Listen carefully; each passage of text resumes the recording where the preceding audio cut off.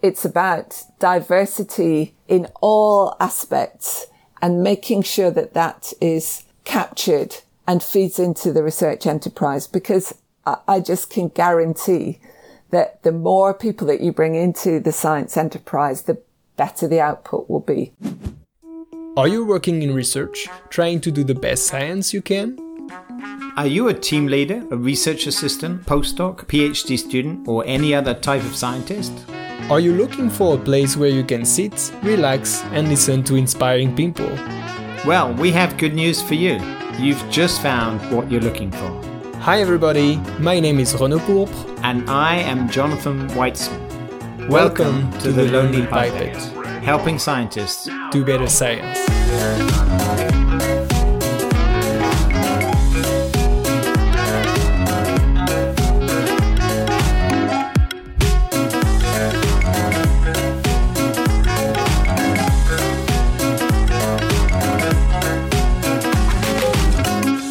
My name is Fiona Watt. I study stem cells and the process of self-renewal at the Centre for Stem Cells and Regenerative Medicine at King's College London. And I'm absolutely delighted to share my tips with the Lonely Pipette.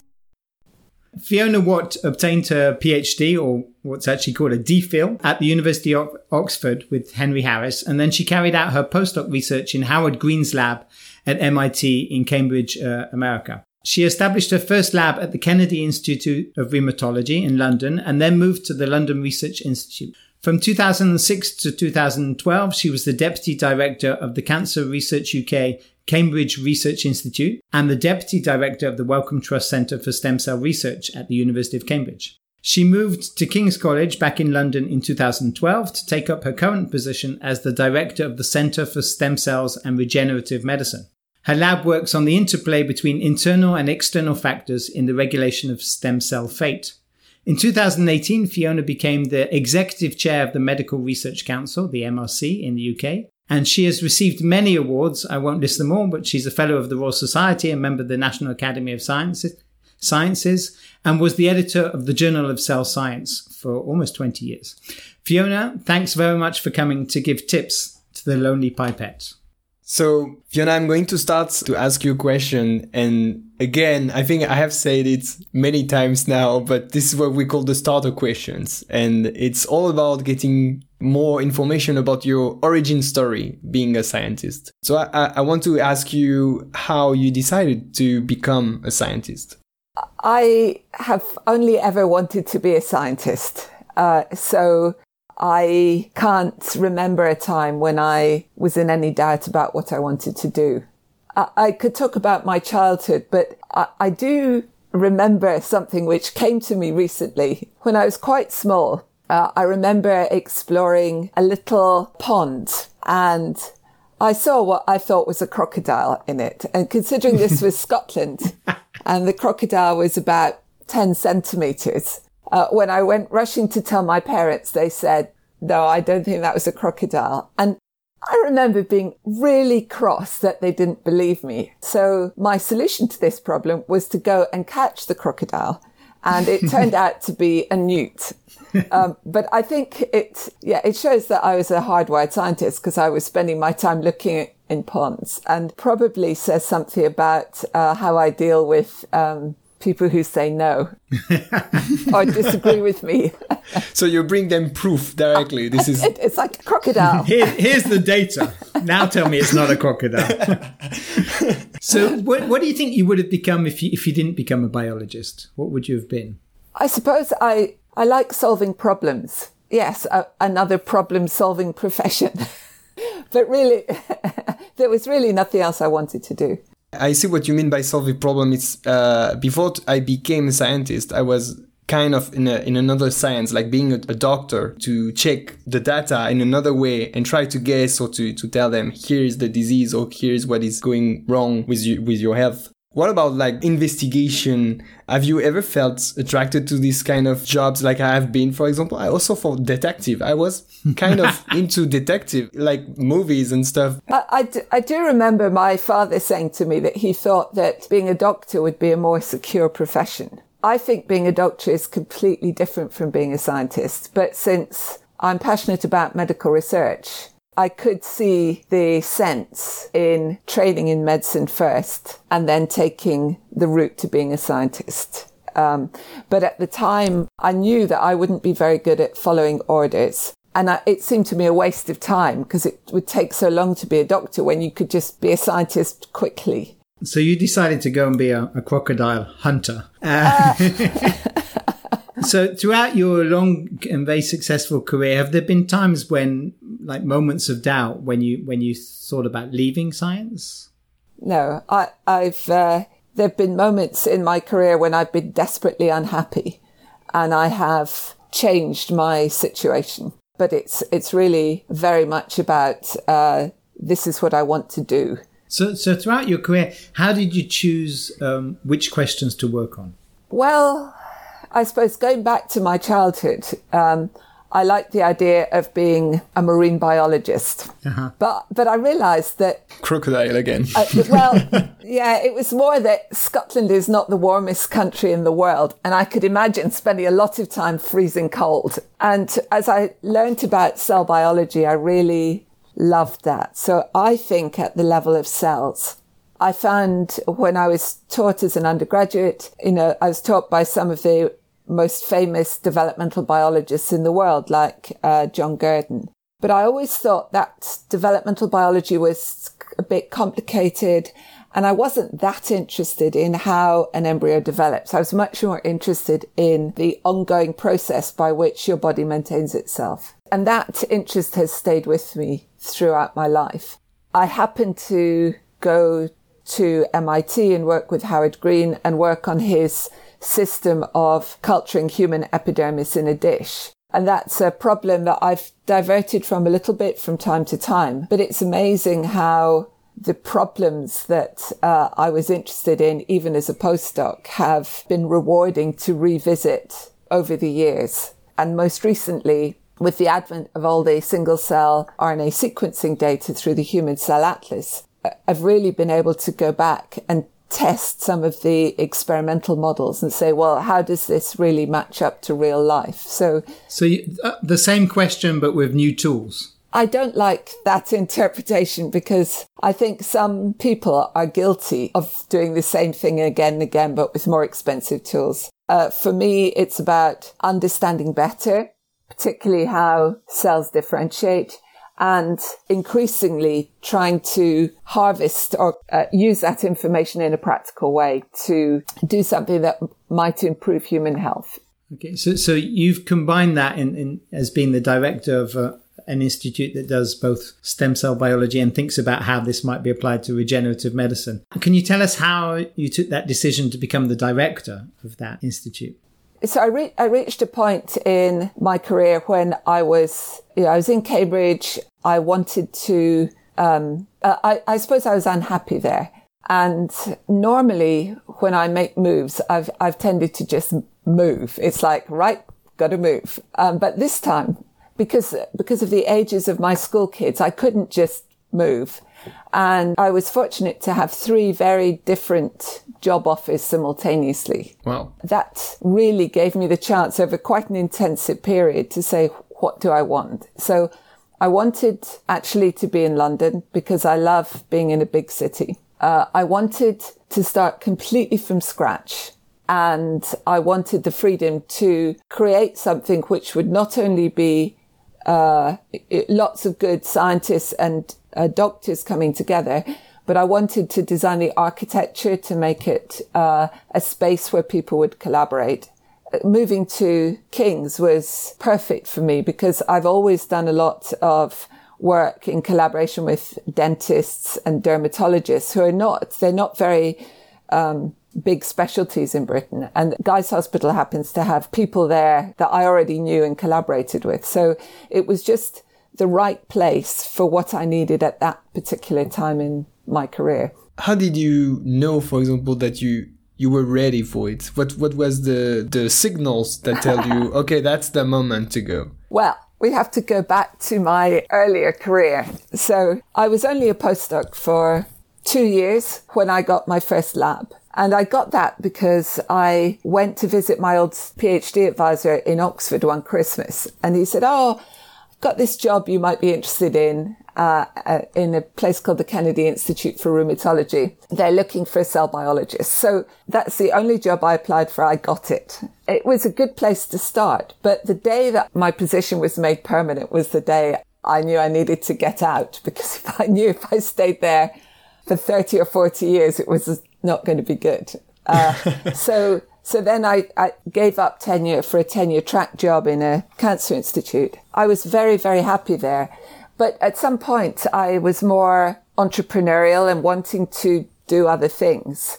And probably I stayed there for 20 years. I should have left sooner, but I had twins in 2002. And as a scientist, I don't like to change more than one variable in my life at a time. And twins was like... Two variables. Two variables. So I don't think I've answered your question properly, but for me, it's all about being in the right place to do what I want to do at this particular time in my career. If you don't feel that this is going in the way you wanted, you would just move, as you said. This is also something. But I don't think that is necessarily the right strategy, because I have... Well, the head of the Kennedy Institute is a wonderful colleague of mine, Fiona Watt. And I realized that if I'd stayed there, it would have been fine. Mm-hmm. The Cancer Institute is now part of the Francis Crick, which would have been, it's an amazing place to work. And I have plenty of friends and colleagues who've stayed in the same place forever. So it's just, maybe it's a character flaw that I have, or just in my nature, that at some point, if I can change things, I will. But if I don't think it's worth it, I just tend to move on. So you jumped into this new adventure being a director, and there is a really important question we wanted to ask you, because this is kind of a big deal. Maybe it's, what is the first big decision you made there as a director? I think for me, the decision to take the job was the big one. I mean, I still feel bad about this. I honestly told the lab that we were going to move and that the labs would be ready in a few months. It turned out to be 2 years. And so we were doing research literally in a building site. It's included a period of standoff with some of the previous occupants of the space, where they essentially barricaded themselves into part of the space. It made it rather difficult for the builders. And we were dealing with floods, constant floods coming through the ceiling. And so the biggest thing for me probably at the start was the day when the space was really usable and it was clear that people really wanted to come and establish their labs there. That was really good. But I think compared to the decision to go, I knew exactly what I wanted to do. And from then on, it was more tackling adversity than making big decisions, I think. Is there anything you learned as a director that you would have liked to know where you were a young scientist? I think I didn't learn it from being a director, but I've learned it from working for the Medical Research Council, because the way I run my lab and the way I run the centre is I try to be very collegial. It's not hierarchical in my lab and in the centre. It's all about the ideas, the willingness to collaborate, to share data, to share the mission. But in the Medical Research Council is a funding body. And I realized that in an organization like that, you do have to have structures. People don't feel comfortable unless they know, the line management structure, what the goals are. And so I wonder whether, with hindsight, there are times when my style of being very collegial and open and experimental might have caused some disquiet to people. I want to talk to you a little bit about mentoring. So, and mentors. So you've mentioned Howard Green and Henry Harris. So you were in these great labs from the beginning. What are the mentoring practices that you picked up either from those labs or from others that you have then used in your lab as a mentor? Well, it's funny. I felt at the time that Henry Harris didn't mentor me at all. He used to show up periodically to tell me about his latest great experiment. And then would go off. And I remember thinking at the time, when I get PhD students, I'm going to really look after them. But, time rolls on and I can see the merits of Henry's approach because, so I suppose I went to thinking that I'd been neglected and wanting to be a good mentor, to thinking, well, Henry was right. But now I can see it's obvious that we should be training PhD students who are going to infiltrate all aspects of society for the good of society. And it's very important not to make them feel that they're no good because they just didn't happen to choose a career in academic science. And that's one thing I've really learned. So you're not just training scientists, you're training citizens. Well, more than citizens, people, for example, I would dearly, dearly like it if the British Parliament had more members of Parliament who had science degrees. Just people who understand evidence, risk. They understand a debate as being something where you reach a consensus in the end rather than a political grandstanding. And I've also found that careers are not linear anymore. And we have to be thinking about, I might do some years in this type of environment. I might switch to another and then be confident to go back into something else again.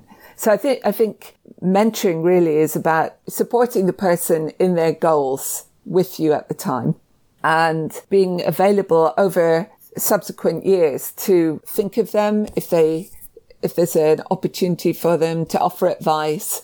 It's a bit like a family, I think, to be there for them. Can you think of some bad mentoring advice that you've heard from other people that you... Well, I think what's bad is when a professor tells a young scientist that there is no career beyond academic research. And they say that because they've not seen anything else. So I think that's really bad. I don't know if this is bad mentoring or not, but I think maybe I've been guilty of being too enthusiastic and supportive, saying, yes, of course you can do it, when perhaps in my heart I know there's a better route for that person. But I would still probably defend myself by saying if it's what you want to do, it's much better to try it and then do something later than to talk yourself out of it. It's interesting because you talked about scientists going to other career out of academia. Do you keep some relation with some of your trainees that went out, and how do you think this teaching they have is really useful for them and for the society? Well, I shamelessly exploit those people. I force them to give talks in our Stem Cells at Lunch seminar series. And that's really useful because they, when they talk about the things they've done, it's much more believable to the audience than if I say that's a career opportunity. But I must say that these people, my alumni, are also very adept at essentially coming fishing in our pool of talent. And then you start to see job offers poaching. Yes. But that's good as well, you know? Yeah, this is a kind of, I take a bit from both sides, and we try to make more collaboration maybe and to get the best of the two sides. Yeah, I absolutely agree. And I think there are lots of opportunities now of doing research in partnership with a company or just different ways of doing research. And I find that really interesting. We talk about collaboration right now, and you are known to have launched a highly successful program that enabled clinicians to participate in research. Why did you start this program? What was the underlying idea that led to this initiative? It's a program that I'm very proud of, actually. We call it CARP, Clinical Academic Research Partnerships. Although when I first pitched this internally in the MIC, the initials were CRAP. And we realized that I could see that some people, that was how they assessed That's what some people thought about it. And so it was really based on seeing what the challenges are if you are a clinician and you want to participate in research. I saw that big time in Cambridge, and I could also see it in King's. But at King's, I had the opportunity to have a lot of conversations with clinicians, and also start to see clinicians who, instead of doing the conventional route for a successful clinician scientist career, wanted to do something a bit differently. So it was something that I road tested with a lot of colleagues before I launched it. We didn't know when we launched it if anybody would apply. We've run 2 rounds now, and the third one is about to launch. So there were things that we didn't have right at first. My sort of fantasy successful person for this is someone who is a very distinguished, surgeon, who suddenly decides that it would be really good to crystallize a protein in the complement cascade and goes off to a research institute and does that, and then goes back into their clinical work. But actually, what we're seeing is younger clinicians who are keen to do this. And then the detailed rules about when you could take this opportunity, we had to refine. But for me, it's part of, I suppose, co-creation of research problems. The number of scientists who think that they're setting off with a very important cancer research program, only to discover many years later that it's never going to work because there isn't the need, or it's sort of elementary stuff. It's like trying to design a bicycle without really thinking of the practicalities of the expense or how it's going to work. So more generally, getting as many people involved in co-creation of research projects and execution is something I'm really keen on at the moment. And does this go beyond the biomedical? Are you a believer in interdisciplinary research? Why is that important for science? So I'm a believer in extending this program. The other groups of people that I would like to see involved include nurses and midwives and social workers. But that's different from interdisciplinary research. So the co-creation is important. As for interdisciplinary research, that's an expression that I think is overused. I've done a lot of it, and it's difficult. And where it works is when you have a very specific problem that you and your collaborator in another discipline want to solve. It's an equal priority for you, and the time is right to achieve that. But it's more an art, I think, than just specifying you will do interdisciplinary research. But do you think basic scientists or biologists could benefit from more interaction with clinicians and more collaboration with clinicians? Oh, for sure. But I suppose I don't see that as interdisciplinary. Yeah. I think in my book, interdisciplinary would be collaborating with chemists or mathematicians or engineers who work in biomaterials.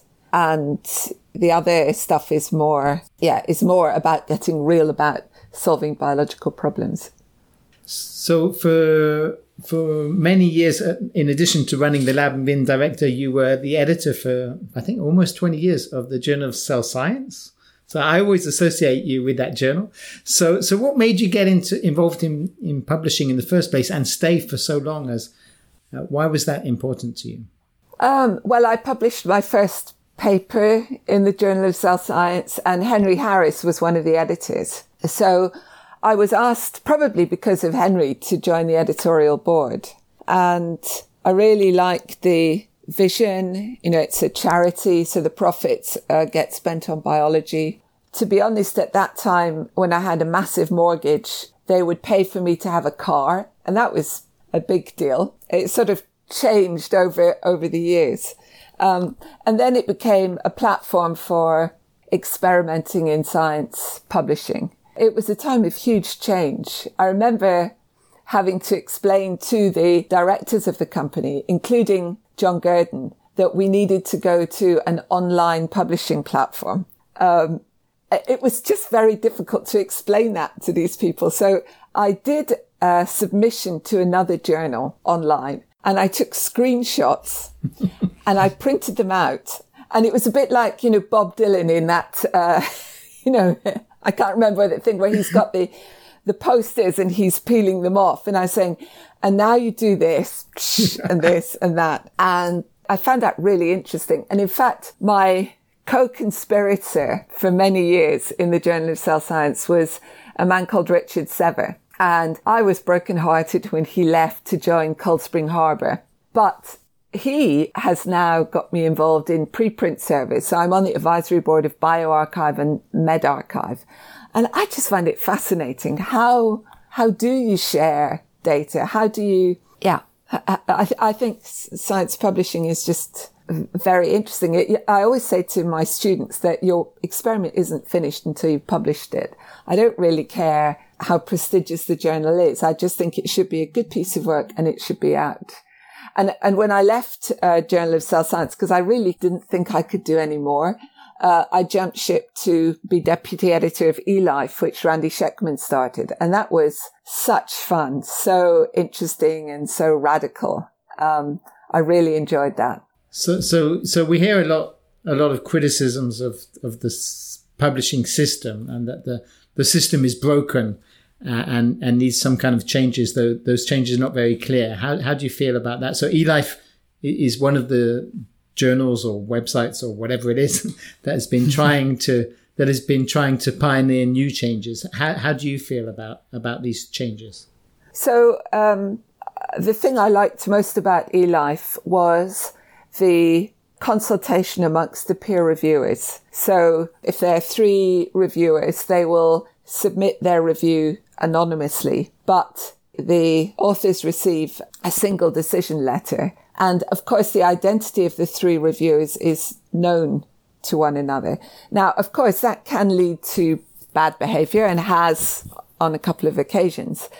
But by and large, it's very positive as a reviewer to know that Jonathan Weitzman picked up something that Fiona Watt didn't, and Jonathan Weitzman was completely wrong about something else. And I can, that process is really good. It also makes peer review collaborative. Exactly. And a big thing for authors is, I'm speaking in the present tense, but obviously I haven't worked for eLife for a couple of years, but the certainty that if you do these things, however long it takes you to revise the paper, you know that your paper will be accepted. And the thing that just kills scientists is they submit a paper, it's all the usual stuff. It gets bounced around the different journals. They get referees' comments. They work for 6 or 9 months to address them, and then the paper is rejected again. And I just think that's really poor. So I think journals like eLife have done a good job. Clearly, open access publishing is important. And so the question is, what next? I know that a number of people like Howard Hughes Medical Institute, the Wellcome Trust, others are trying to push the boundaries in other ways. I personally don't see the point of publishing the referees' reports of a paper that's been accepted. I would rather, on my own website, publish the reviews of my rejected papers. This is not popular. Then there's the issue of the preprints, where initially it was a complicated market. BioArchive really came into its own when it got funding from Chan Zuckerberg, and then launching MedArchive. Who would have known a year ago the volume of papers going through there? But it raises serious questions. So BioArchive and MedArchive normally would just publish stuff unless it's libelous, but it's irresponsible to publish preprints on quack COVID treatments. You can't do that. And then equally, now speaking as a funder of COVID research, you can't wait at the moment for a paper to undergo peer review and be published in the Lancet. Mm-hmm. So it's I don't know how it's going to land, but it's a really interesting time.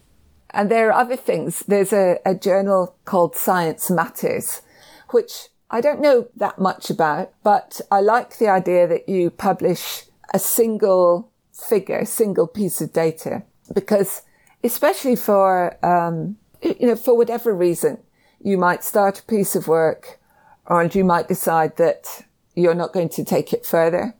You might have a master's student or someone who has done something nice, but that's it.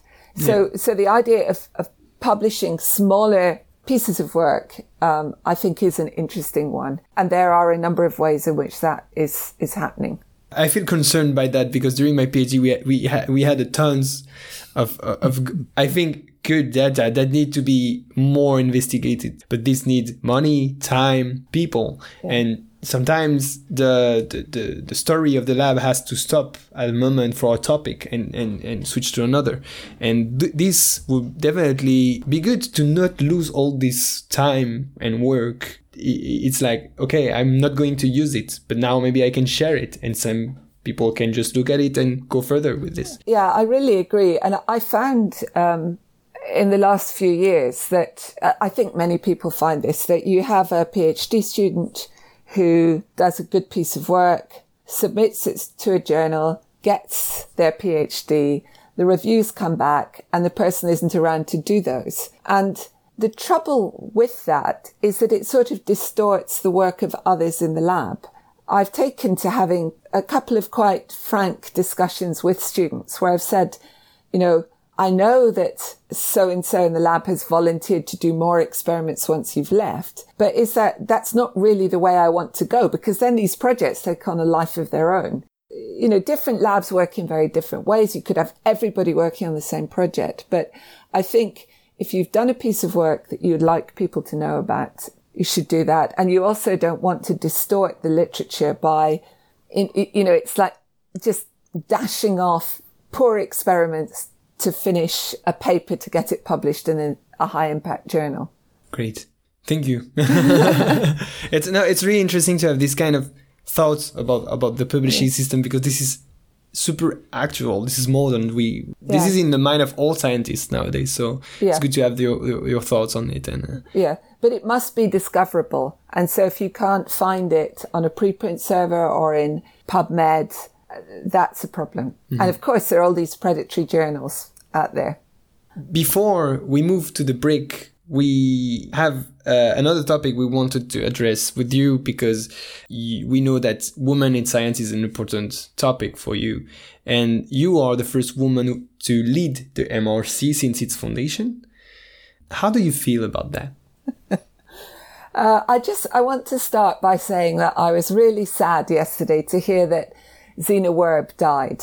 Oh. So Zena was a very famous cell biologist at UCSF, and she was dynamite. Unbelievably, she died at the age of 75. I thought she never aged. That generation of women really, they suffered a lot. I think women still suffer a lot, but they were the pioneers. And I think you could name people of her generation around the world who were incredibly supportive to me. So I didn't have female role models close at hand, but there were people like Zena or Bridget Hogan, just to name two people who I sort of knew that I could talk to about what was happening. They would help me. So now, being the first woman who's head of the MRC, I would say that's good. But the issues now, I think, are much broader, particularly, with the Black Lives Matter movement. It's about diversity in all aspects and making sure that is captured and feeds into the research enterprise, because I just can guarantee that the more people that you bring into the science enterprise, the better the output will be. That's what I would say.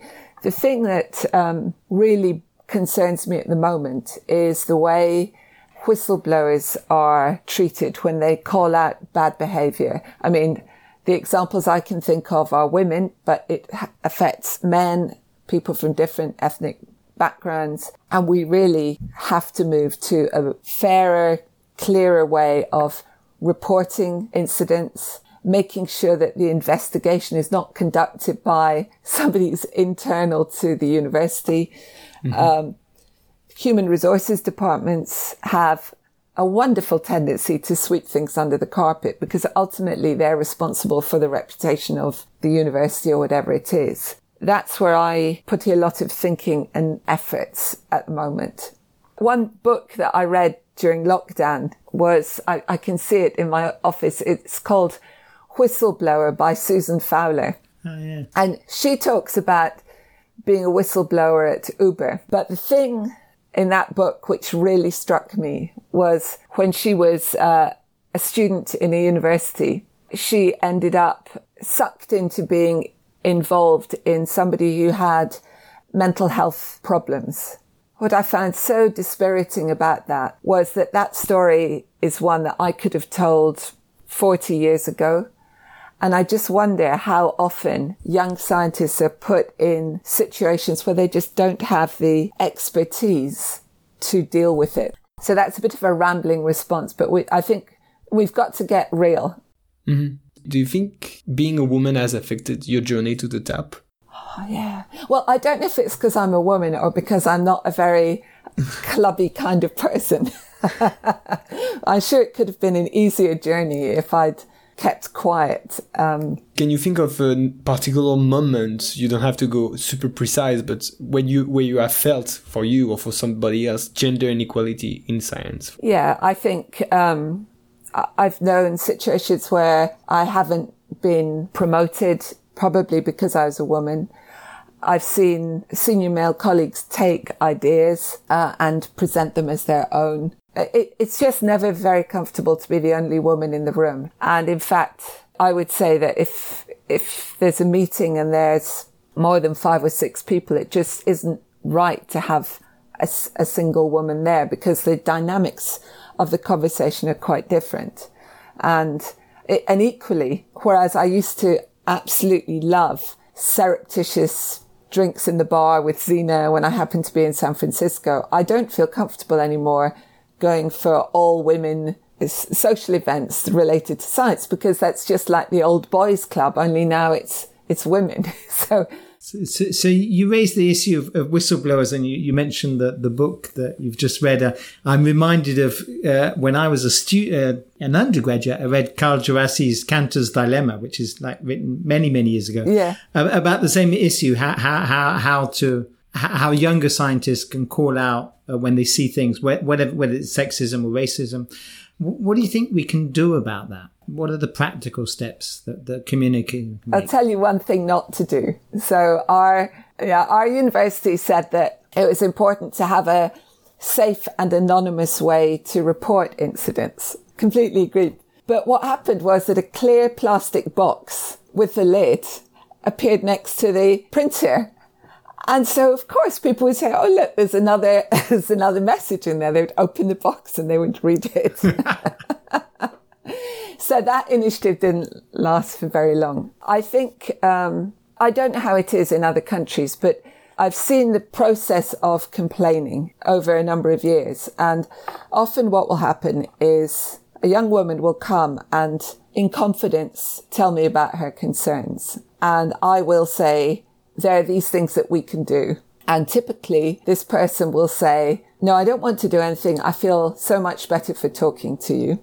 I don't want you to do anything except write me a reference because I'm going to get out of here. So to actually support the person to make and document a complaint it's putting a lot of pressure on somebody.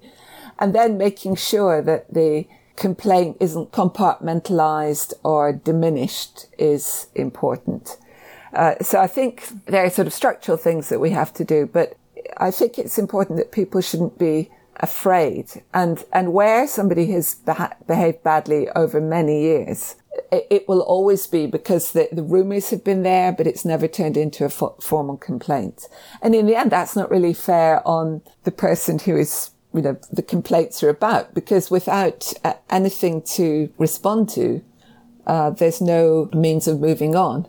And also, I think the sanctions for misbehaviour need to be very clear. They shouldn't be made up on a case-by-case basis. Mm-hmm. So I would really like it if we could get our act together there. So the Me Too movement has raised the question of sexual inequality. As the chairman of the MRC, you ran a workshop on diversity.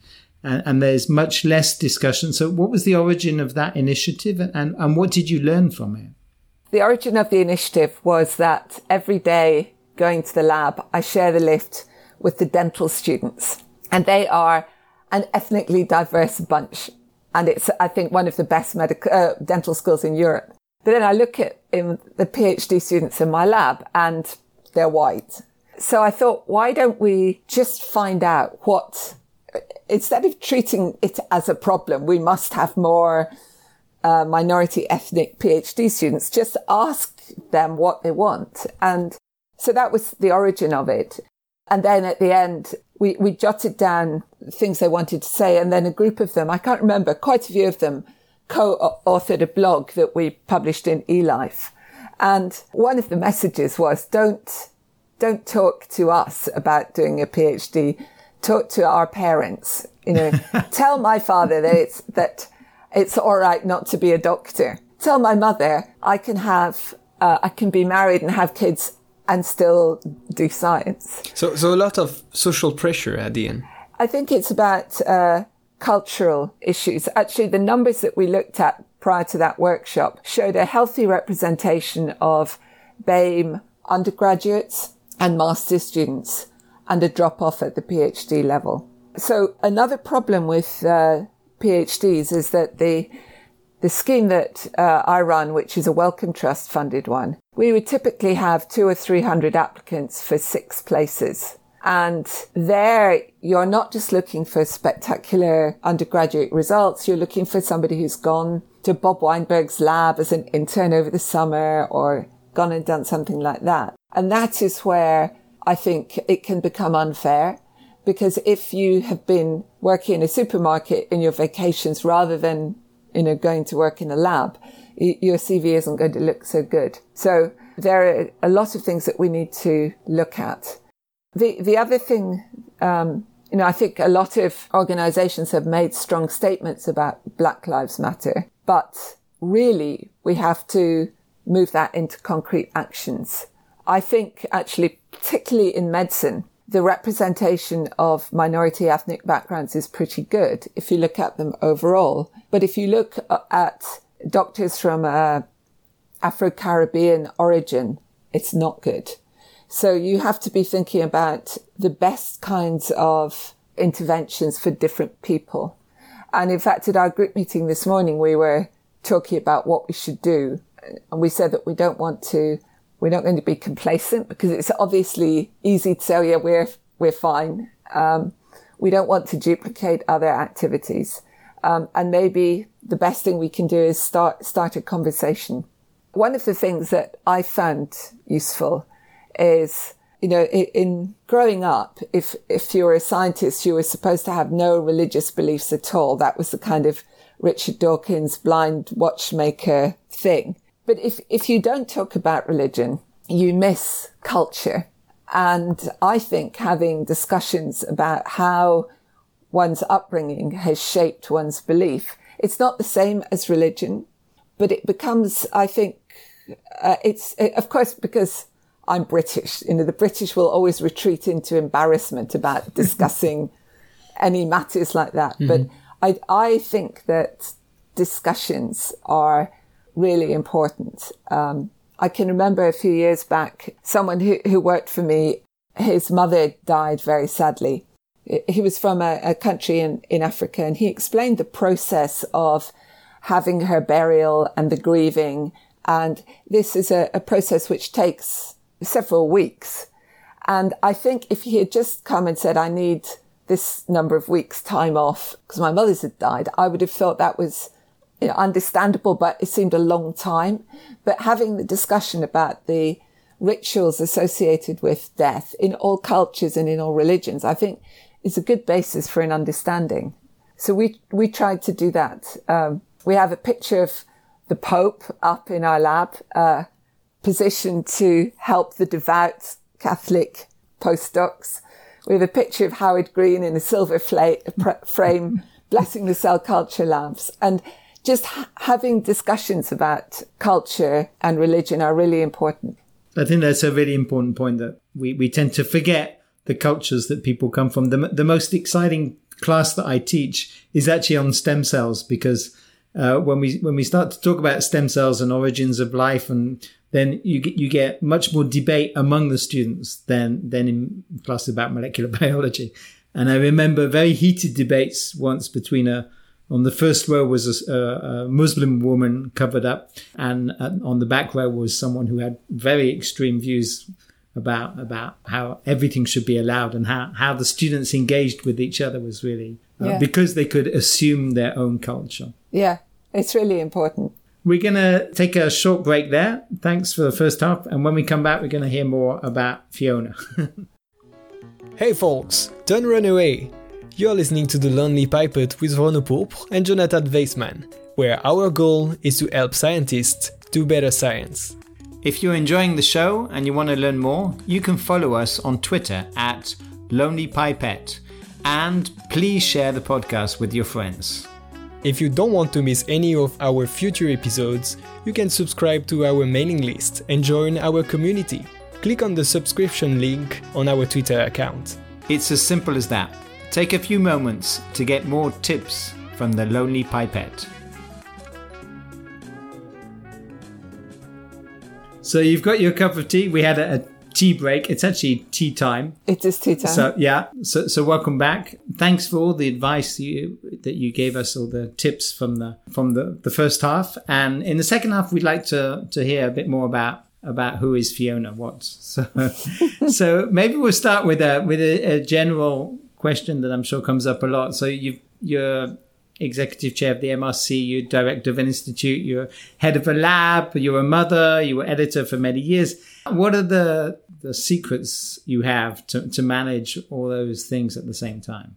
Well, I wouldn't say that I do all those things as well as if I did fewer things. Uh-huh. But I suppose I've done multiple things because it interests me. You know, I'm really interested in science publishing, in the way science is carried out.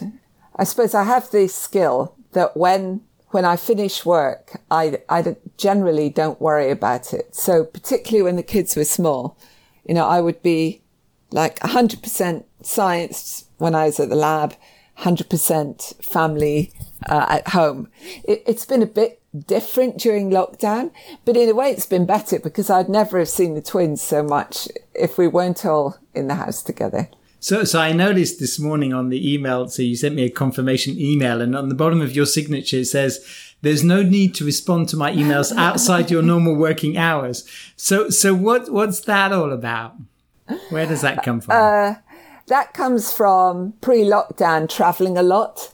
So I would often, if I was on the west coast of the States, I'd be working during daylight hours, but my email messages would be arriving in the middle of the night in Britain. That's not really an issue for scientists, but I think for the Medical Research Council staff, it's really not fair to be doing that.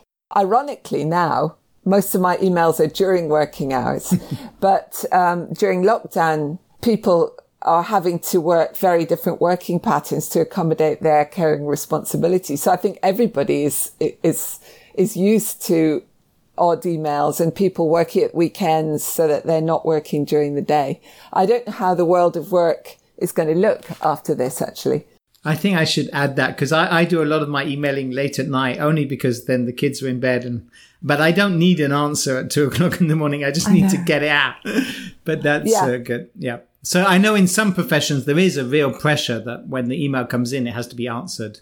I don't think that's right. And it's very much a case of I'm emptying my inbox, but that doesn't mean that you have to respond. It's true that sometimes people feel pressure that they have to, but you look like you want really to separate things, right? This is something important to you? I actually worry about things quite a lot. And I don't think I could live if I was worried about the kids all the time I was in the lab or vice versa. These have been very challenging times, actually, for the MIC and also for the lab, just because of the political situation and now the COVID pandemic. And just trying to have some equilibrium in that has really, I've had to take very conscious choice just to, say, I'm good at writing lists. And I say, well, these are the things that I can do. It doesn't matter if I don't get to the end of my list, but just try to compartmentalize time. Is it a practical tips you will give to our listeners, like apply it now, even if you don't finish your list, but just start with this, for example? Yeah, I think if you're really worried about a lot of things that need to be done, it doesn't hurt to write them down. And my top tip is if you have a list, when you've done something, cross it out, because that shows you've made progress. And it feels good. It feels good. And especially, when you have you're working on a lot of different papers in the lab, I just keep a table of the work that I think we should be getting to submit. Is it submitted? Is it revised? Is it accepted? And then I take it off that. So I think rather than panicking, because it would be easy to panic because you say, I just don't know where to start, to try to get some control over it.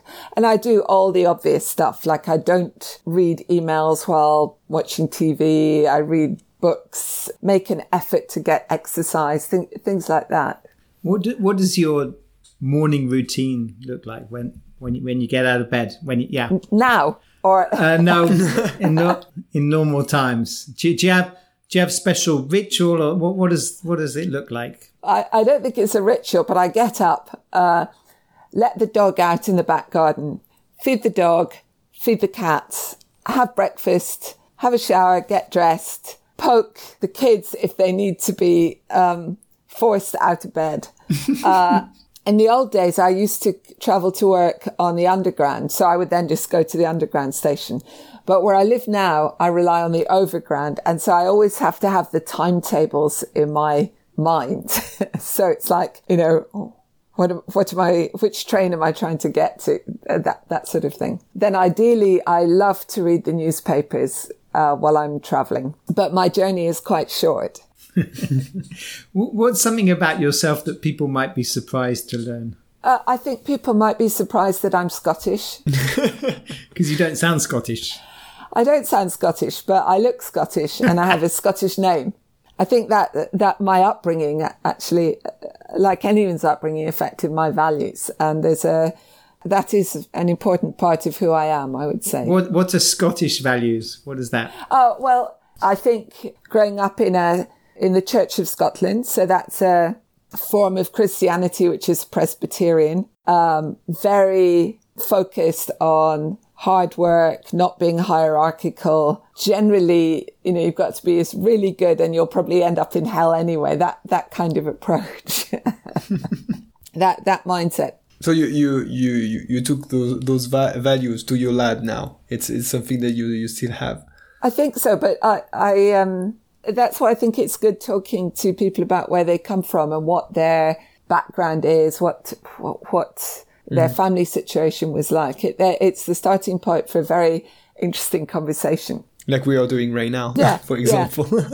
Yeah. To go a bit more deeper, we like to go on the field of fears and challenges.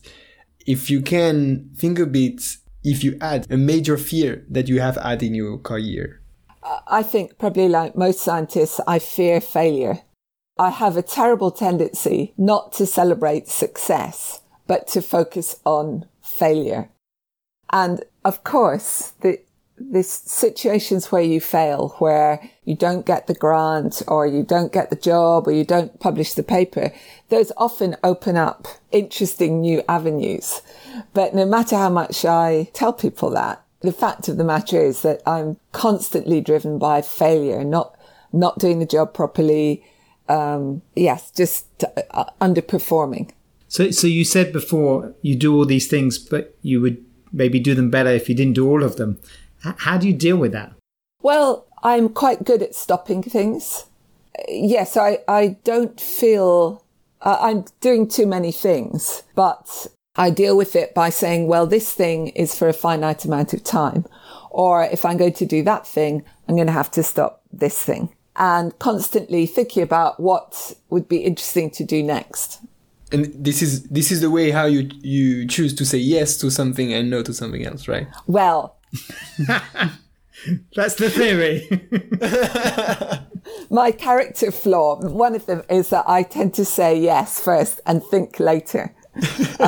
So that's led to many interesting adventures, but some people will naturally say no, and I naturally say yes.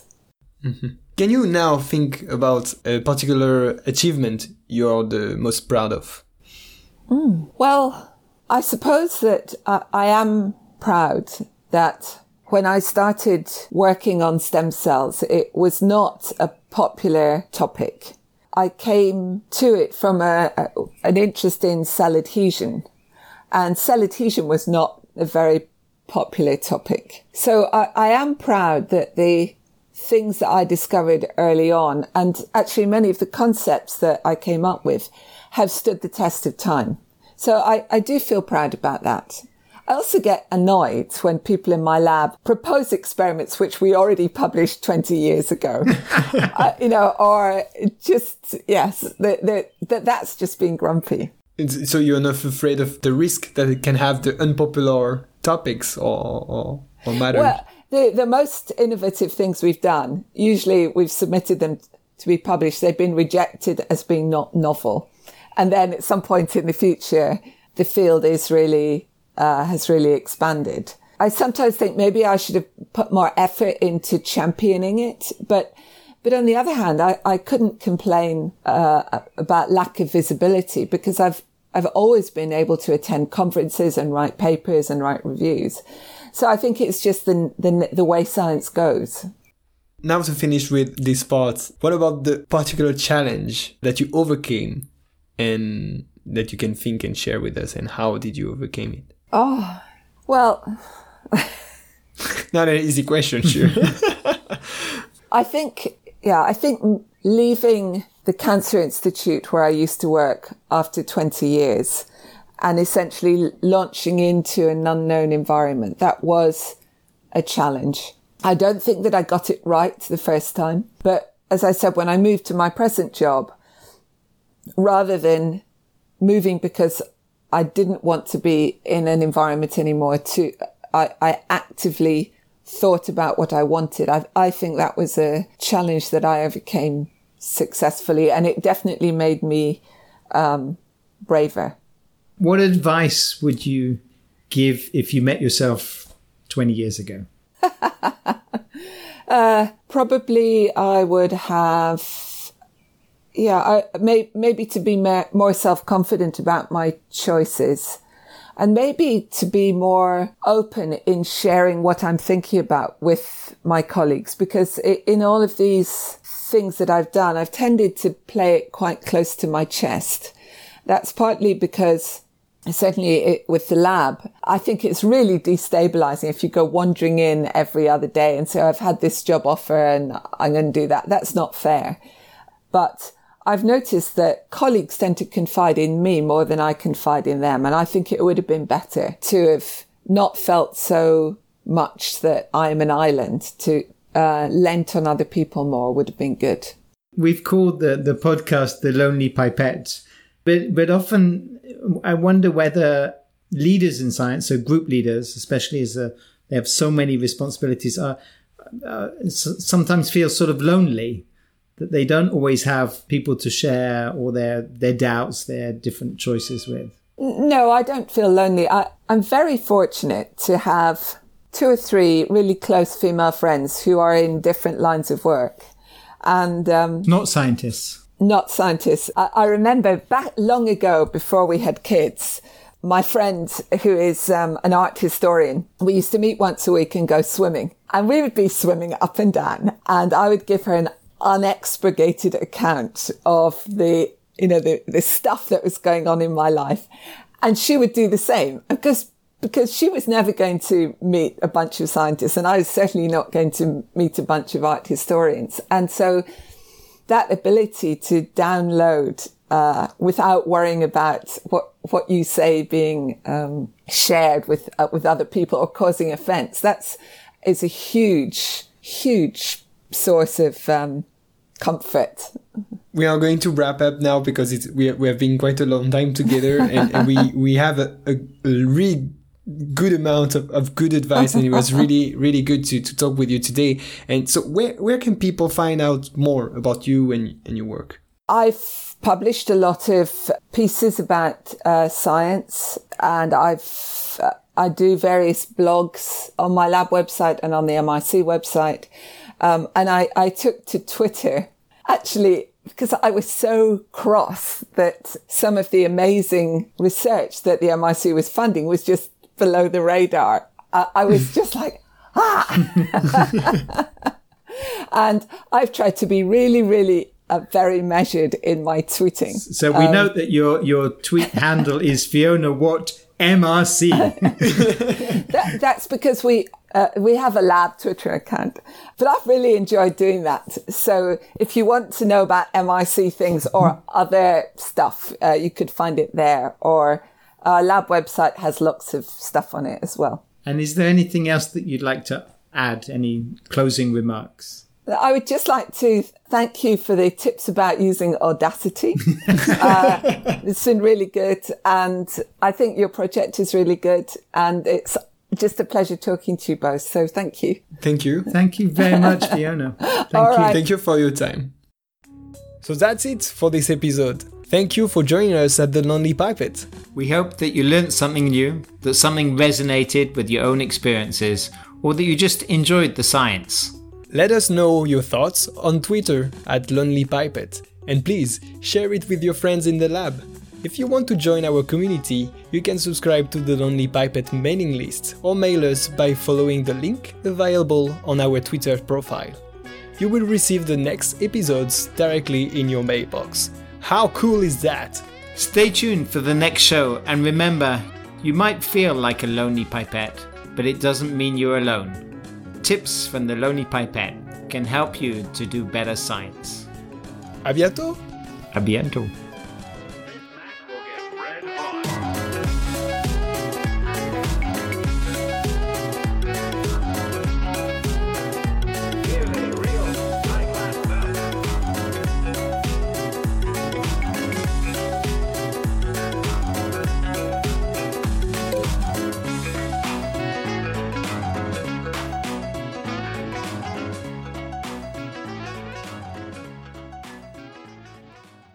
Hey guys, one last thing to finish up. If you like the soundtrack of the show, you might want to know who is the artist behind it. The song is called Lovely Swindler by Amaria, a talented French artist who composes electro swing. We are really grateful for allowing us to use it, and if you like it too, the best thing to do is to share it. Thanks again, and see you soon.